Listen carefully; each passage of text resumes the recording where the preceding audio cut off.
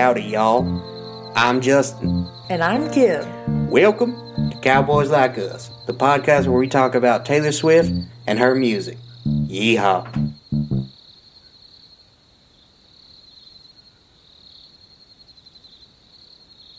Hello. Welcome back once again to Cowboys Like Us, the only podcast sponsored by Quiznos. Quiznos, we still exist. I looked it up, and that was a true fact.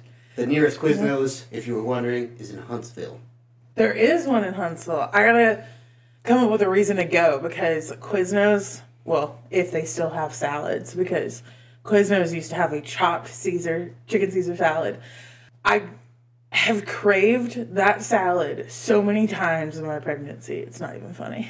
Yeah, there was a time when Quiznos was right up there alongside Subway, competing, scrapping for the sub market. And then Subway won. Even though Quiznos has, to our knowledge, never diddled any kids. That's true. To our knowledge, at the time of this recording. Those Quiznos rats or whatever they were from the commercials. Yeah, sponge monkeys, I think they were called. Whatever they were nightmare fuel. Yeah, Quiznos subs! Yeah, it was a great commercial. Today, we are talking not about the Quiznos sub song, but about I Know Places. From 1989. We could easily dedicate an entire episode to talking about Quiznos and their theme song, though. We certainly could. Perhaps a bonus episode one day. We'll see. We'll see. Yes. But first, we have some poll results. The people have spoken. Not as many people as we'd like. We'd like to hear your voice when we put polls up. We want you to vote in them. But those of you who did vote decided the question deserves an 8. I feel okay with that. I think so. Good job, democracy. You did it. Do you have any pod business you want to chat about? I don't think so. Okay. Well, with that said, then let's just jump right in. To news. News from around the Taylorverse. Oh boy. We heard from our best friends, the anonymous sources in the bushes. They're whispering their secrets again. I can't. So, you're going to want to take this with a large grain of salt, because we don't know who these sources are or how true their information is. We don't know. But they are concerned about Tavis and the health of the relationship, according to Yahoo. According to the article, Travis and Taylor got into their first fight on Christmas after the Chiefs' loss against the Raiders. Quote, the game pretty much ruined Taylor and Travis's holidays. Travis wasn't himself for days after. He snapped at Taylor. They had their first fight. He apologized after, but Taylor definitely felt hurt and confused. It was rough. They also claim that Taylor was so bummed by the fight that she almost cut her visit short. Quote, the idea of Travis losing again and having it ruin their New Year's was so stressful. Oh my god, I so don't trust Yahoo. It's not even funny. And another thing that's stressing them out, according to the source, is the constant travel that they've been doing. Quote, it's starting to take a toll on her. She's the one bending over backward, and people are urging her to start focusing on herself more. Over the holiday, all Travis wanted to do was focus on football. A teary-eyed Taylor had to take a back seat, which was really tough. When it comes down to it, the game is still his number one priority, and that became crystal clear for Taylor. Things get heated between them at times over scheduling because they're both so incredibly busy and they're both so dedicated to their careers. As much as Taylor can be a fool for love, she never lets her work suffer. Assuming this is not all entirely made up for clicks, which I think it probably is. Could well be. But let's talk about it like it's not. Okay. She is on break right now from her job for the most part. Right. Now, being her is her job. You can't really take a break from that. Much like being Travis is Travis's job, and you can't really take away from that either. Take time away from that. But Travis's day job is football. Right. And football is still in its peak right now. It's not over yet. Start tomorrow. Exactly. Taylor is on break. It makes sense she's the one doing the traveling. he's working, he's practicing, he's getting ready for playoffs, and hoping to go to the Super Bowl. That's it. Taylor is doing whatever Taylor wants to do, and if that's travel to see Travis, then it's travel to see Travis. Also, one of them has a private jet, and the other one does not. It's true. So one of them, it's a lot easier for her to fly wherever he is and see him than it is for the other one. Also, presumably the reason Taylor would be flying back and forth from Kansas City to New York right now is because she's been in the studio, an electric lady, doing something. Presumably recording or editing or mixing, producing. Who's to say? But I feel pretty confident there are recording studios in Kansas City. How good they are, I can't say. She could fly the whole crew out, you know? Yeah, that's what I was going to say. During the pandemic, she recorded from her house. Right, so... She could set up a little recording studio in Travis's house. I'm sure he's got room for it. Yeah. Sure, he wouldn't care. He probably already has one, so he can make his terrible rap things that no one will put out. On advice of counsel, he has not released it to this date. The other thing is, like, maybe she misses her cats. That bitch takes her cats with her everywhere. You can't tell me they're not coming to Kansas City with her. Cats can come to KC. Who cares? They travel everywhere all the time. That's right. They're mobile. They're in Kansas City at Travis's house when she's there. I guarantee it. But that's not all. According to the source, an additional problem is that Jason and Kylie Kelsey may not be down. And this is how I know it's bullshit, because Kylie has already talked about this. But anyway, go on. Quote, Taylor hasn't had the best reception from Jason and his wife. False. During a late 2023 interview, Kylie Kelsey said being in the spotlight is not particularly my cup of tea. Taylor took that personally, and since then it's been very awkward. The source says Taylor's friends think Jason and Kylie are jealous of Taylor and how much attention she and the 6'5" athlete are receiving. I presume Jason's also tall, but whatever. Taylor understands that it can be exhausting, but she can't help that everything she does becomes front page news. Okay, that's true. Taylor can't help that. That's correct. No one is blaming her.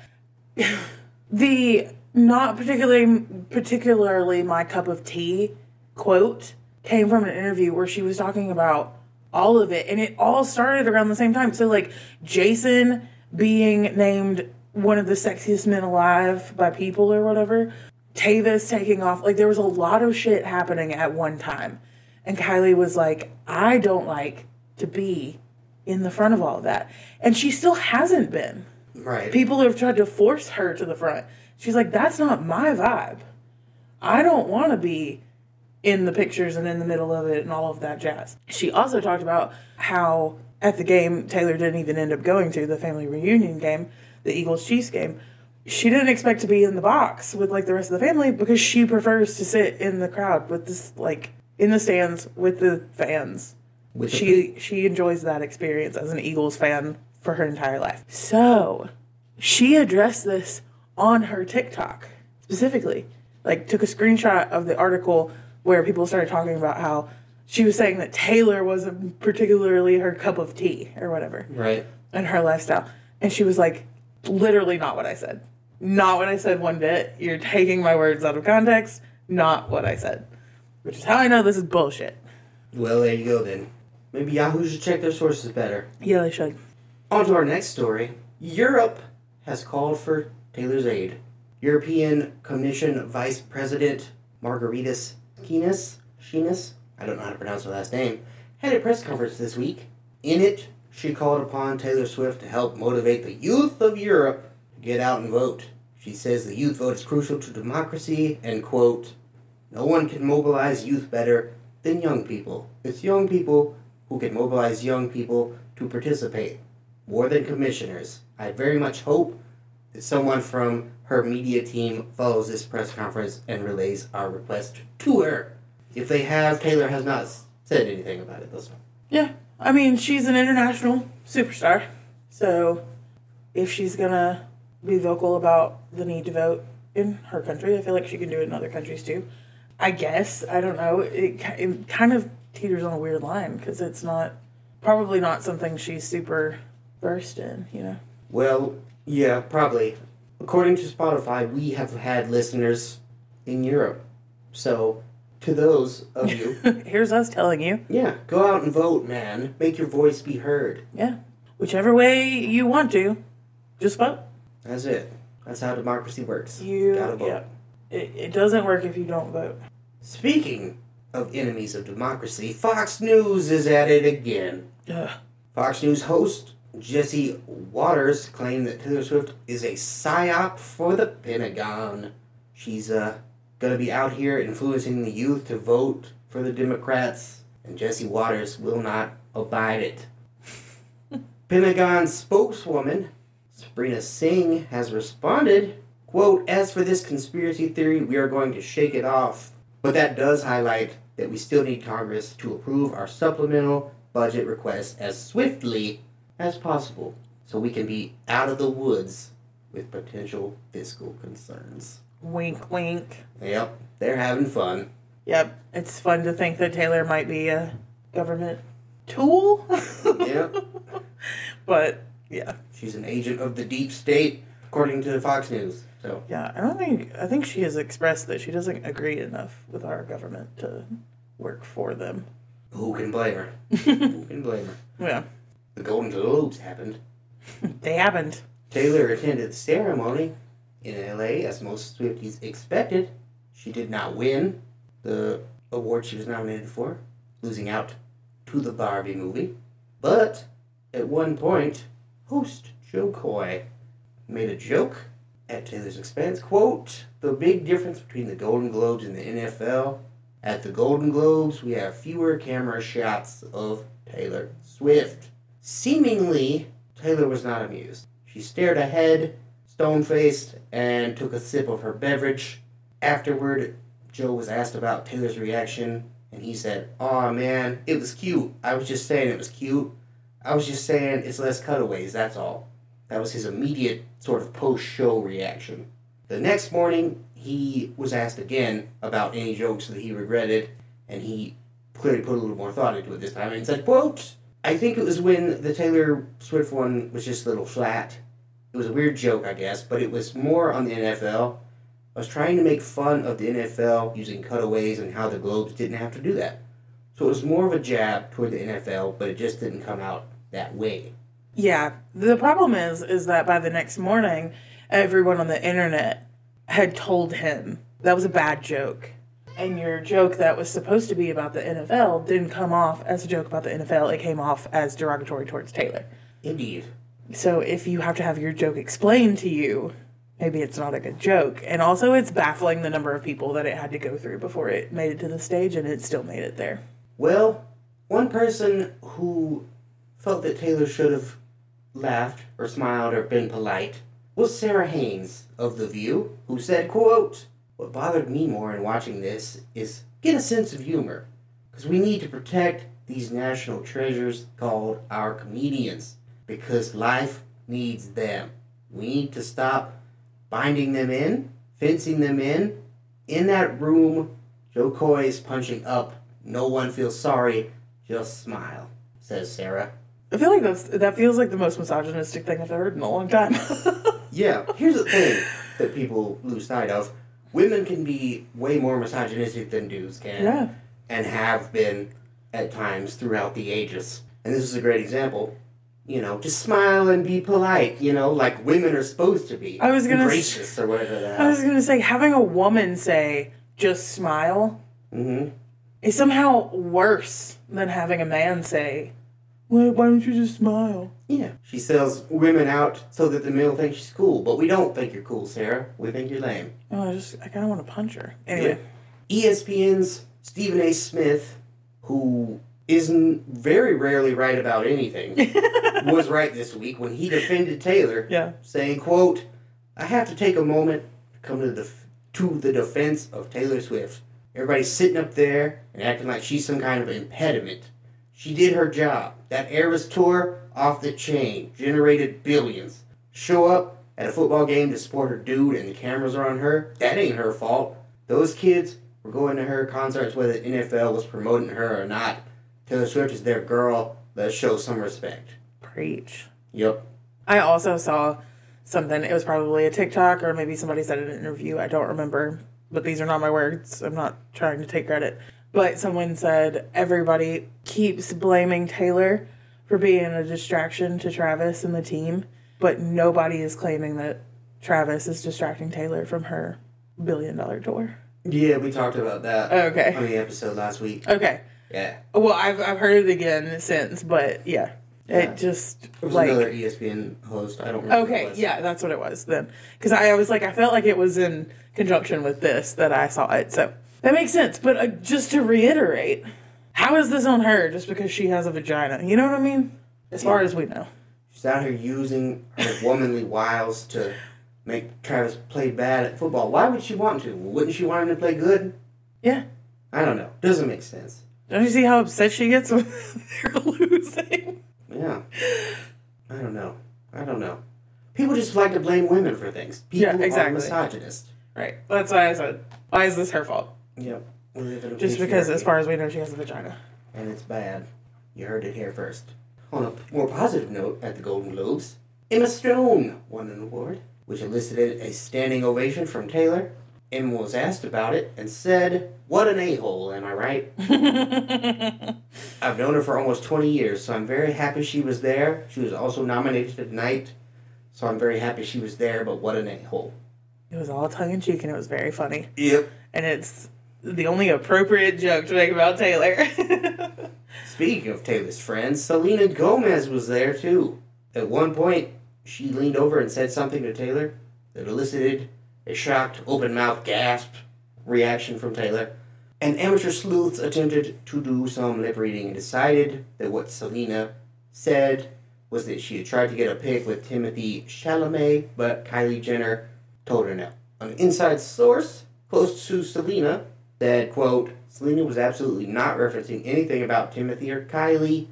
She never even saw or spoke to them." Selena herself has since posted on social media immediately before quitting social media again for like the 5th time. Yeah.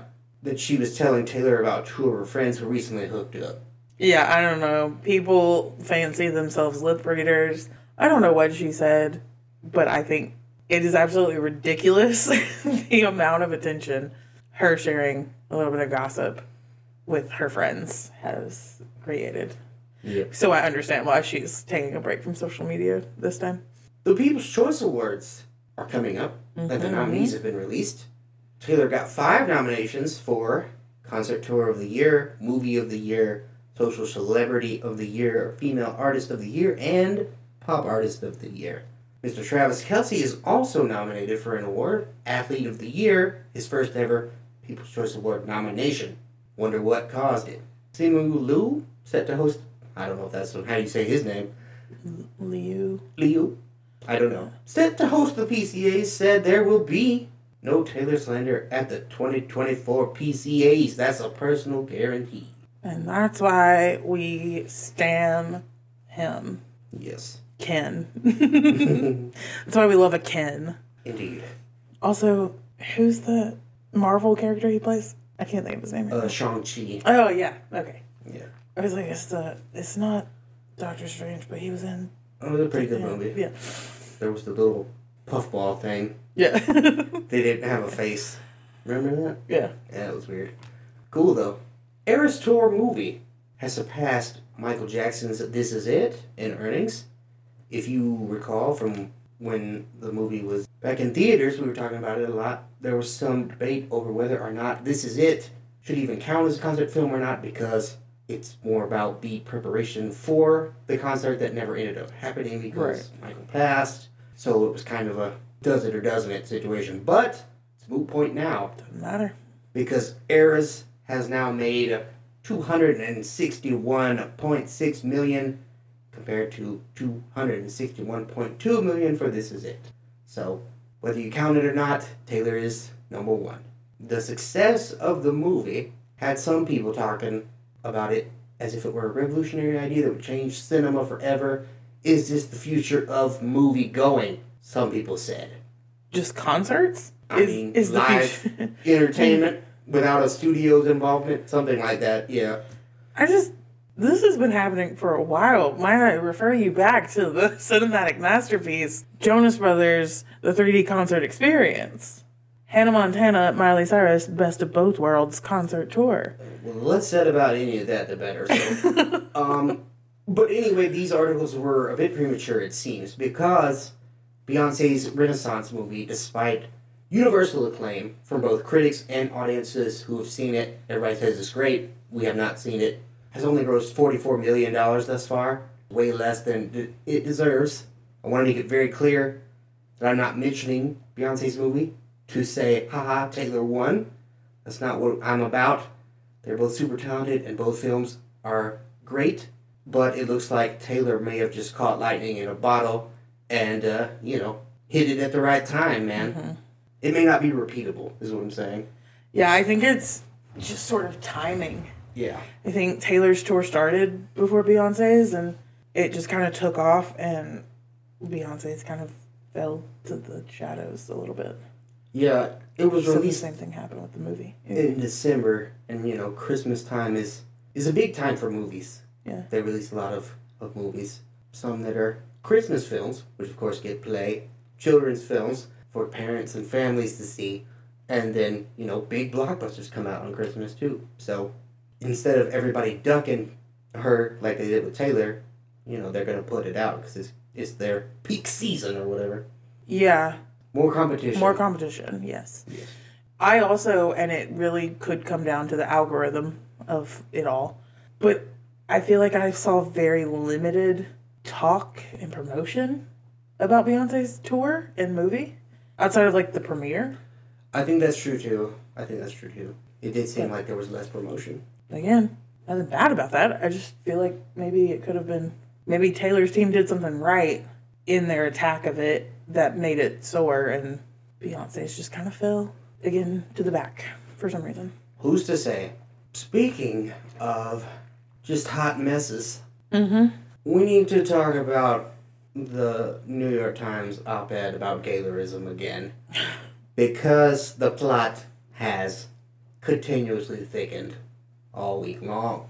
For better or for worse. And it's worse. So, according to CNN, Taylor's camp is dismayed by the original article. They said, quote, because of her massive success in this moment, there's a Taylor-shaped hole in people's ethics. This article would not have been allowed to be written about Shawn Mendes or any male artist whose sexuality has been questioned by fans. There seems to be no boundary some journalists won't cross when writing about Taylor, regardless of how invasive, untrue, and inappropriate it is, all under the protective veil of an opinion piece. Strong words. Perhaps disproportionately so, some would say. I mean, this whole thing has gotten so out of hand. I'm really just kind of tired of hearing about it altogether. Yeah, honestly, we'll get into it more, but I think if you don't find someone speculating you might be gay insulting because you don't think, being gay is a bad thing, right? Which I don't think being gay is bad, so if someone was like, maybe Justin's gay, I'd be like, okay. Whatever. Yeah. Maybe I am. You don't know. Maybe I am. Yeah. Get out of my business. None of your business. Yeah. So what if I was? Right. Yep. The fact that Taylor has not done that, or come out and just been like, guys, look, I'm straight. I'm a heterosexual woman. I'm sorry if I misled you. If you feel you have been misled, it was not my intention, etc. Yeah. In a much better way. Well, she has a PR team. Huh? I said she has a PR team. Yeah. Anyway, Shelley Wright, a country singer who came out as a lesbian back in 2010, was mentioned in the New York Times article, the very opening paragraph, in fact. The author used her near suicide as a comment on the country music scene and the homophobia that persists there. Shelley weighed in on the article via X this week, saying, quote, I was mentioned in the post, so I'll weigh in. I think it was awful of New York Times to publish, triggering for me to read, not because the writer mentioned my nearly ending my life, but seeing a public person's sexuality being discussed is upsetting. And we heard from someone who would know about that, Perez Hilton. Famously, back in the day, used to out celebrities in the past, but he regrets it now. He's a changed man, He's not a piece of shit anymore. He used to be. glass house, white Ferrari, lived for New Year's Eve. He lost weight, so now he's not a piece of shit. And he said this week, as a big Taylor Swift fan, her whole work, her whole career has been about honesty, transparency. Not only is this incredibly speculative, but it's disrespectful because you're saying she's a liar. I think if she were even the smallest bit queer, that she would be open about it if she wanted to. And you know what? She doesn't have to. That's the key. She doesn't have to. She does not have to. Does not have to. No matter what you think she should do, if you think that she's not doing it correctly, aka living her life, it doesn't matter what you think. The end is that she doesn't have to. She owes no one nothing, no explanation. Well, Pride.com has a take on it. It said, quote, "Queer readings of art and queer flagging have long been a part of queer culture. They are valid and immeasurably important in a society that still is not as accepting as it could be. Demanding straight until proven otherwise is an attempt to diminish that and force people out before they are ready." And that is one of the points that has been completely lost on the people who are failing to look at the bigger picture laid out so thoughtfully right in front of them. So it is their belief that, how dare you think I might not be straight when I've never said I am, is enforcing heteronormativity, which it is hard to argue that it isn't, in my opinion. I agree with you absolutely that Taylor does not have to tell anyone what her sexual orientation is or isn't. It's no one's business. But I don't think it's then fair, if you don't say what it is, to then come out and just bash people who wonder. You know what I mean? Sure. Yes, if you're not going to take a stance and say publicly if you're queer or if you're not, people are going to speculate. And I don't think that speculation should be the worst thing in the world, but the speculation shouldn't go so far as to cause interference in her life in any way, shape, or form. Right. Is my thing, I think. She doesn't owe you anything, but you also don't get to attack her with your speculation. I think, you don't get to attack her. Yeah. That's where I think the gray area is that people think, oh, well, she's not going to tell me, so I get to speculate so hard that these theories take off and end up ruining friendships and relationships and stuff for her because people don't want to be associated with her because either she is in a gay relationship and she's not ready to come out or doesn't want to come out or whatever, and they're like, well, I don't want to be in this kind of relationship, or they're like, they think you're gay and I'm not gay and I'm not comfortable with that and like whatever. So I in other fandoms that I was in, all of the above, I've seen it literally ruin potential relationships and what were definitely friendships, close friendships for other people. So I would assume it's probably ruined a few for her as well at this point. Well, there you go. Them, aside by and for the LGBTQ plus community, has declared that Gaylerism, as previously understood, is over. They say that you can and you should continue to analyze art through a queer lens if you want, but you shouldn't use that to speculate about the artist, death of the author, all of that. We have talked about that on this show before. You do not have to subscribe intent to the artist just because you see something in the art. That's coming from you. It may or may not have come from them. It could be just entirely from you, and that's fine. Yes. If you find meaning in it, that's all that matters.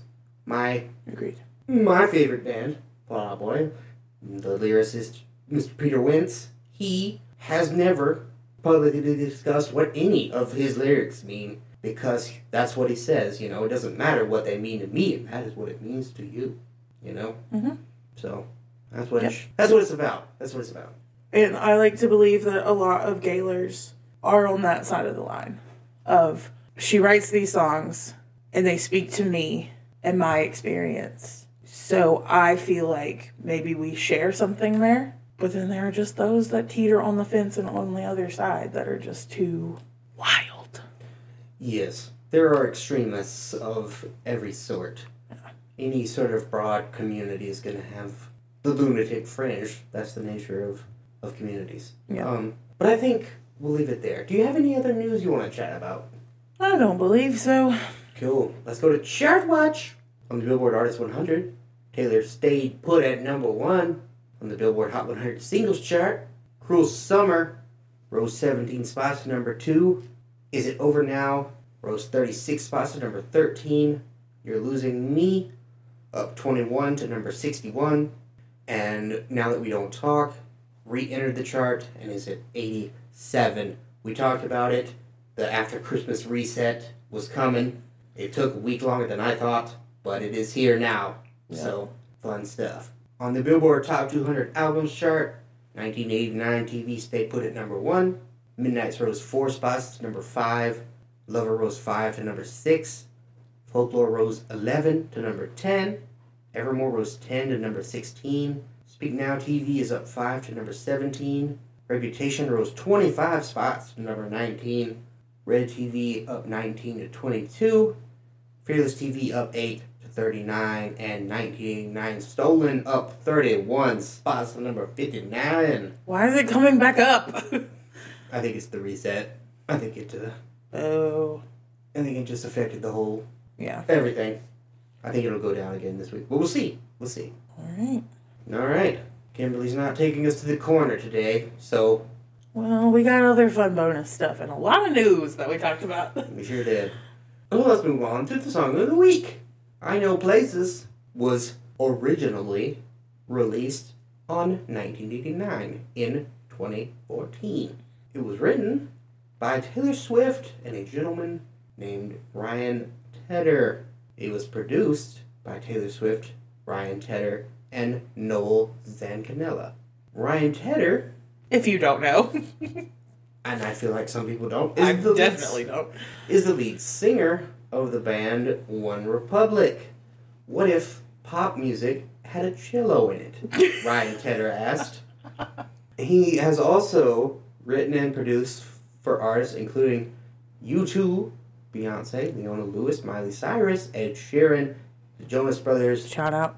Jennifer Lopez, Camila Cabello, Lady Gaga, One Direction. Shout out. Paul McCartney, Blackpink, Lil Nas X, and a whole bunch more. He's worked with a lot of people. Yep, he's one of the guys, man.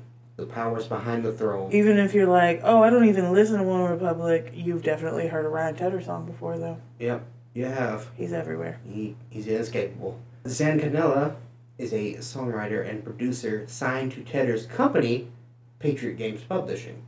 Other artists he's worked with include Maroon 5, B.O.B., Gym Class Heroes, Gavin DeGraw, and Colby Calais. So he's Mr. Tedder's protege, one of them at least, and he got credited for helping produce this song. Chart info: the original did not chart, but the Taylor's version charted at number 36 on Billboard Hot 100 when TV was released, and the original was certified gold in USA and Australia. Whoop whoop. Mm-hmm. Now, what has Taylor said about this song? Quote, I wrote I Know Places with Ryan Tedder, and it's the first song that I wrote with him. So I brought this idea in that I'd kind of done very roughly on piano and sent him this voice memo of me singing the chorus and kind of babbling my way through the verse. And he liked it and wanted to work on it. It's a song about how other people will really ruin a relationship if they get a chance to, and how the best way to go about starting a relationship might be to keep it as secret as possible, just because it's very fragile. And I think this is a song that I wrote about sort of how covered it would have to be in order for me to make something work, essentially. Yep. She also said, I had this idea of with you're in love, along the lines of Out of the Woods, it's very precious, it's fragile. As soon as the world gets a hold of it, whether it's your friends or people around town hear about it, it's kind of like the first thing people want to do when they hear that people are in love is just kind of try to ruin it. I kind of was in a place where I was like, no one is gonna sign up for this. There are just too many cameras pointed at me. There are too many ridiculous elaborations on my life. It's just not ever gonna work. But I decided to write a love song just kind of like, what would I say if I met someone really awesome and they were like, hey, I'm worried about all this attention you get, So I wrote this song called I Know Places about like, hey, I know places we can hide. We could outrun them. I'm so happy. It sounds like the urgency that it sings about. Taylor, you need to stop talking at some point. My God. I was going to say, when I got done reading my portion of it, I was like, oh my God, why did anyone not say, Taylor, formulate what you're going to say and then say it? You were rambling. Yep. Take a second and think about it and then answer the question. What about the critical reception for this song? Do the critics enjoy it? AV Club called it mediocre filler. Guardian said that it shows the kind of doomed romantic fatalism in which 60s girl groups dealt. Okay. Those are certainly some words. Spin said lacks urgency, hardly her most visceral subject matter. Tyler's Tea Time called it not a favorite. Seattle Times called it boring but catchy as heck.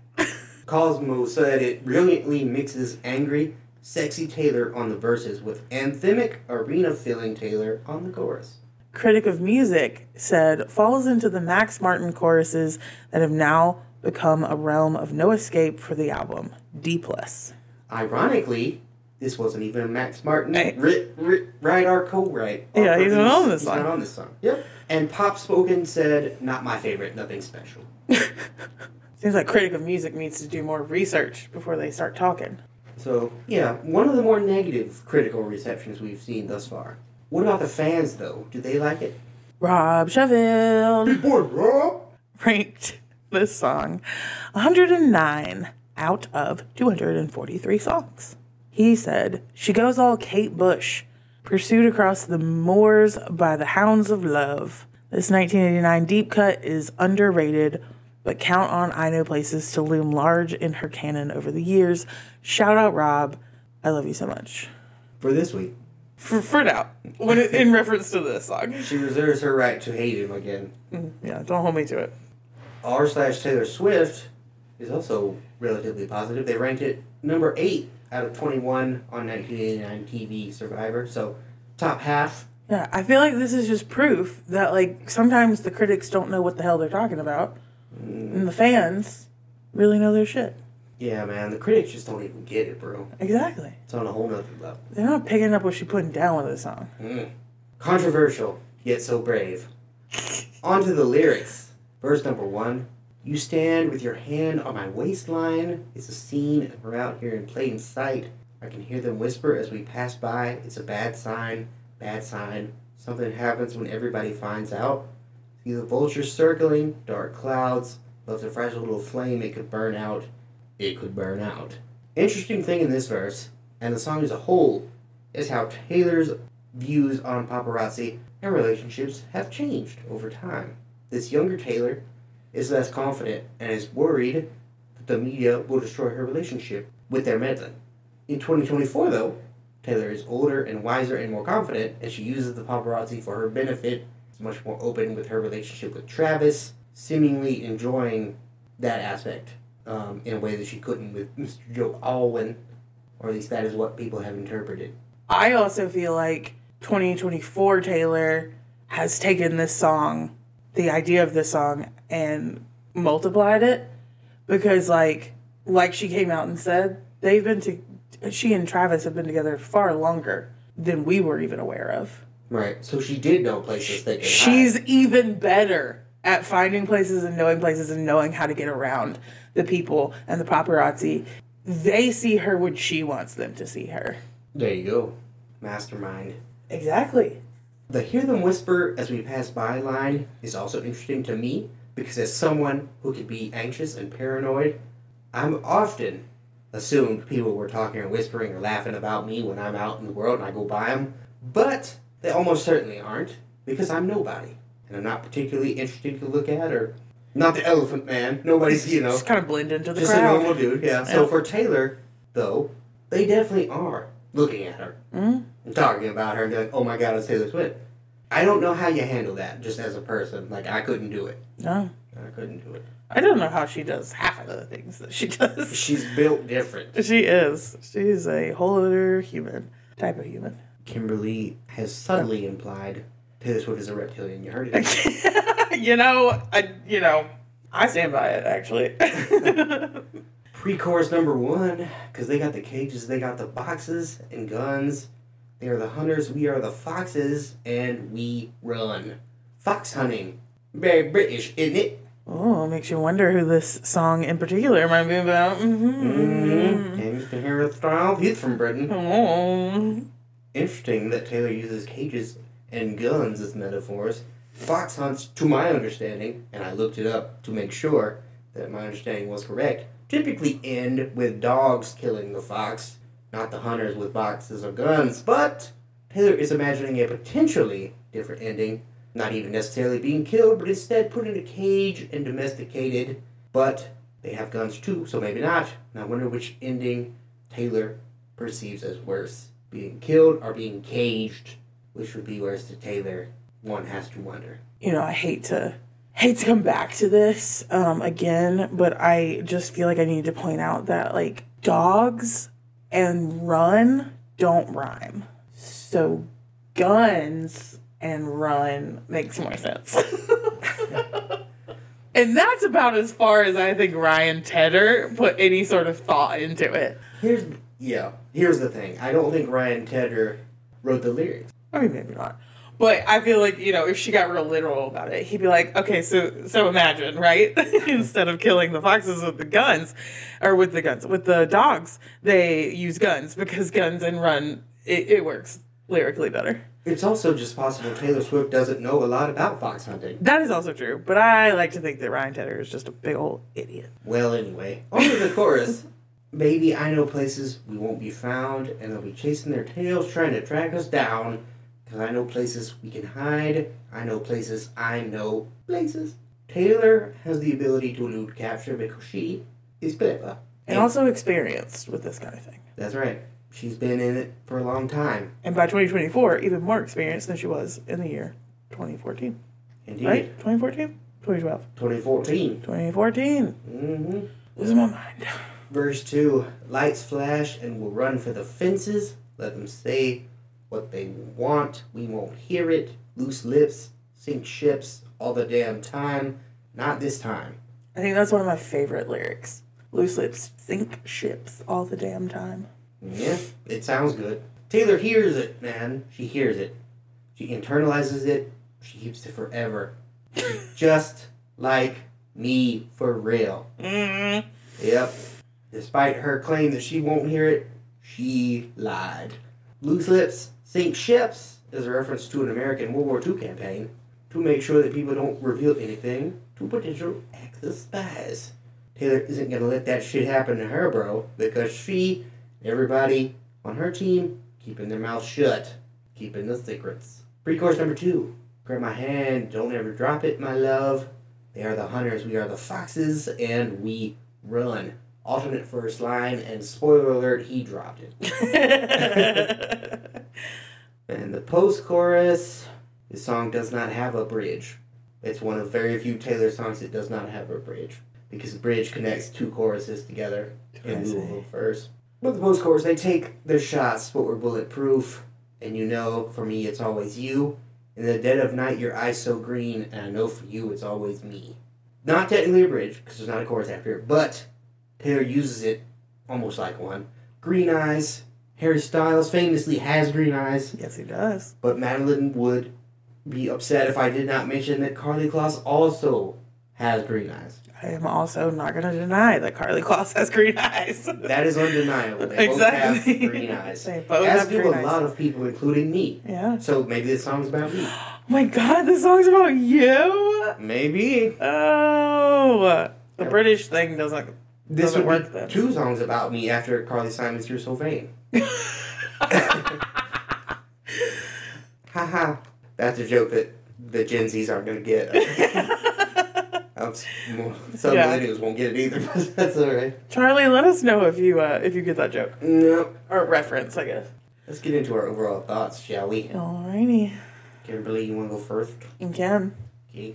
The stolen version of this song was bomb, and Taylor's version is even better. So I guess bomb.com.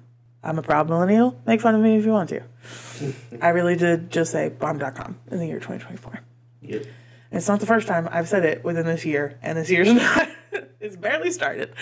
12 days. Yeah. It's been 12 days. This song is one of my early favorites on 1989, and it has never lost its shine for me. I'm going to get a little bit into the Harry Carly debate about this song, but I think we're going to take a little dip down in the grotto so you can hear more about kind of the gayness of this song. I see both sides of this debate. So some people are very strong in their opinion that the song is about Carly, specifically the Carly relationship and them having to hide their relationship. I can fully understand how this song sounds gay to people. Absolutely see that. Whether or not it's specifically about Carly, hard to tell. However, during this time, she was publicly confirmed to be dating Harry Styles. And I have always been on the side that this song is about Harry. The only piece of evidence that leans more Harry than anyone else is that she wore a sweater with a fox on it on their first date that got crashed by the paparazzi. But that's not a solid piece of evidence. It is a thing that happened. But to say this whole song, hinges on that one piece of evidence, my mind could be changed. Sure. So this is about somebody else. But I do see the gayness of the song and how it can be interpreted as such. Mm-hmm. At the time that this album was released, I was such a Harry One Direction stan that I was very much on the side of, oh my God, she and Carly are just friends. Let it go. It's about Harry. Yep. But I was also in high school and had different opinions than I have today. I have a less hard stance on this song. The hardest stance I have is that this song is a fucking bop and will never not be. Okay.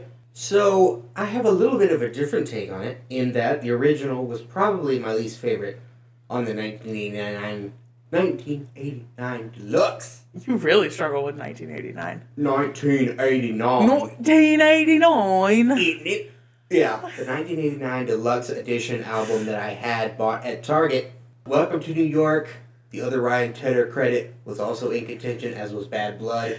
Those were up there in the worst discussion. I just don't understand. Like, of those three, I guess I would concede that Welcome to New York is not that great. But, like, Bad Blood and I Know Places at the bottom? Bad Blood is one of her dumbest lyrics ever, and we're going to get to it. Oh, my God. We're going to get to it. I can't. Okay, moving on with your thoughts. Yep, this is not the Bad Blood episode, so we're not going to talk about it. I do like the mix better on the TV. It just sounds crisper, more dynamic, less samey, you know what I mean? But it's still one of the weaker tracks on 1989's version to me, which is a stupidly strong album across the board, so it's not so much a criticism of I Know Places TV as just something has to be on the lower end if you rank them. That's just okay. Alright, cool. But so, my question to you, how does it compare to her other songs? Let me pick one. Let me think of one. Okay. What about do you really like Today is a Fairy Tale? Or Today Was a Fairy Tale? Or Jumped and Fall? Which is the one that you really like? Both. Okay. Well, then we're going to say Today Was a Fairy Tale. Mm-hmm. This song or Today Was a Fairy Tale? Today Was a Fairy Tale. Oh my God. Honestly, especially since the Taylor's version has come out, I struggle really hard to find a song that I really don't like on 1989. I don't love You Are in Love, but like it's still good compared to some other songs. Now, granted, I picked one that I know you liked from another album, but like, and I know that like I Know Places would probably rank higher than like say Change for anyone. Yeah, but here's the thing. When I listen to I Know Places, I'm like, oh, cool, good song, solid song. But it does not ever get stuck in my head at all. I never feel that sort of, I can't get it out of my mind. I sit there and sing, must have been the woo way for Today Was a Fairy Tale at my desk like all the time because it just is in there. It's in there in my brain. And when I'm not thinking about something, I'm just, it just comes out. It comes out. That's really funny. That's funny because I don't. I like, if Today Was a Fairy Tale starts playing, I can sing every song, every lyric, and I love the song. But like, I hardly ever think about it. It's just an earworm, man. But it gets me. I don't know. This one is not to me. I love this song. It hits me where I live. I don't know. The difference of opinion. Yeah. It's okay to have those. I will say, like, and I use this a lot in my thoughts and stuff with Taylor songs, but it just is the truth, and it's part of being a Swiftie, because she's been around for so long, and I've been a Swiftie for such a big portion of my life, and a developmental portion of my life, that, like, this whole album, but this song in particular, has some 2014 nostalgia for me. Mm-hmm. Like, I just remember where I was, what I was doing, who I was hanging out with, who I was dating, like, all of that jazz. Sure. Fair enough. I don't really have that with this song so much. Right. It's one of my least favorite. But with the album as a whole, certainly, I do feel that. Yeah. I think that's good for thoughts, don't you think? Yep. All right. Heyo, Pod Gremlin Baby here. This week on the Gay Grotto, we've got another queer anthem. I Know Places gets the gays going. We'll preface this grotto with the understanding that some queer folks choose to hide their relationships for safety, acceptance from family or the workplace, or for any other reason. Well, I Know Places is about hiding a relationship that one values so that it isn't ruined. The closeted gays flourish and feel seen in the lyrics. The queer reading of "they've got the cages, they've got the boxes" calls to society wanting everyone to label themselves and to fit into one box or another. For the gaylers out there that still exist after this past week's turmoil, the song was written during the early days of Taylor and Karlie Kloss's relationship, platonic that we know of. Who's to say? Other than them. It was played for Karlie before it was played for anyone else. Karlie has green eyes, and a bunch of people think it was written about her. But who's to say? No matter Taylor's muse for the song, queer listeners see their own personal muses in its themes. It gives upbeat, sly, queer joy. And it's what I love. I really enjoyed the song on the original 1989, but I liked the Taylor's version mix more. I think Jack did great things with it. I think Taylor did great things with it. It's denser, it's thicker, it's good. It's got a beautiful soundscape, and I give it a total of 8 out of 10 on my rating. It's a bop. It falls on several playlists. Justy's a hater, and his opinions are mid. Thanks for having me. Let's move on to our ratings so we can get out of here. For those of you who may not know, we rate every single song on a 1 to 10 scale. 1 is extremely bad, 10 is extremely good, and 5 is extremely mid. Kimberly, what do you rate? It's a 9, boy. Near perfect. I'm not going to claim it's perfect. It's not perfect, but near perfect. Fair enough. I'm going to take that 9, I'm going to flip it upside down.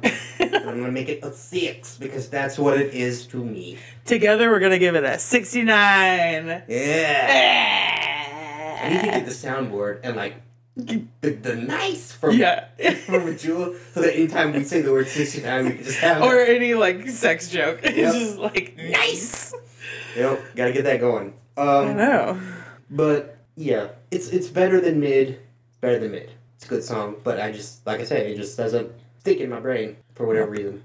So, 6 for me. That's all right. If you would like to tell us what you rate I Know Places, you can do that. There will be a poll in the episode description of this episode on Spotify. There will also be polls on our various social media platforms. We are on X, and we are on Instagram. We are on Threads, we are on TikTok, we are on YouTube, all at CBLU_podcast. That's right.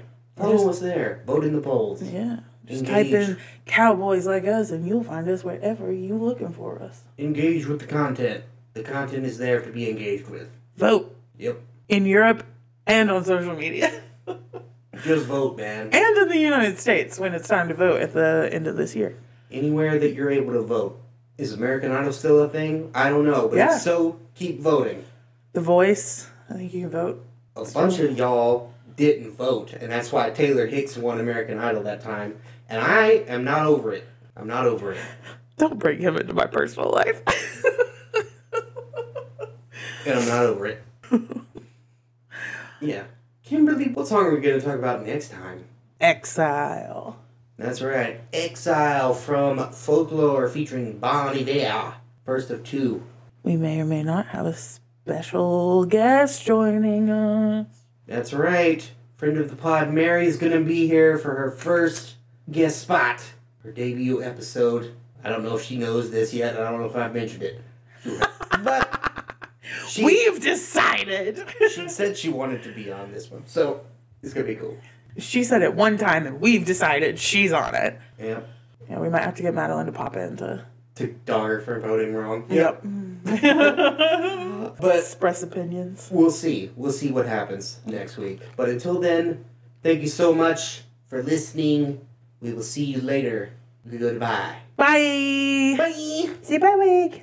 Say bye, Piggy. Always say go, Piggy. Oink.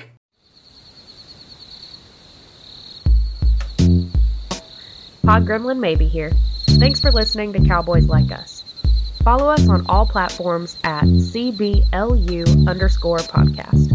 You can find us on Instagram, X, the zombie Twitter, TikTok, and Threads. We're now posting our episodes on YouTube. Head over there and like and subscribe. All of these links can be found in our link tree in the episode description. Thanks for supporting the pod. Y'all come back now, you hear?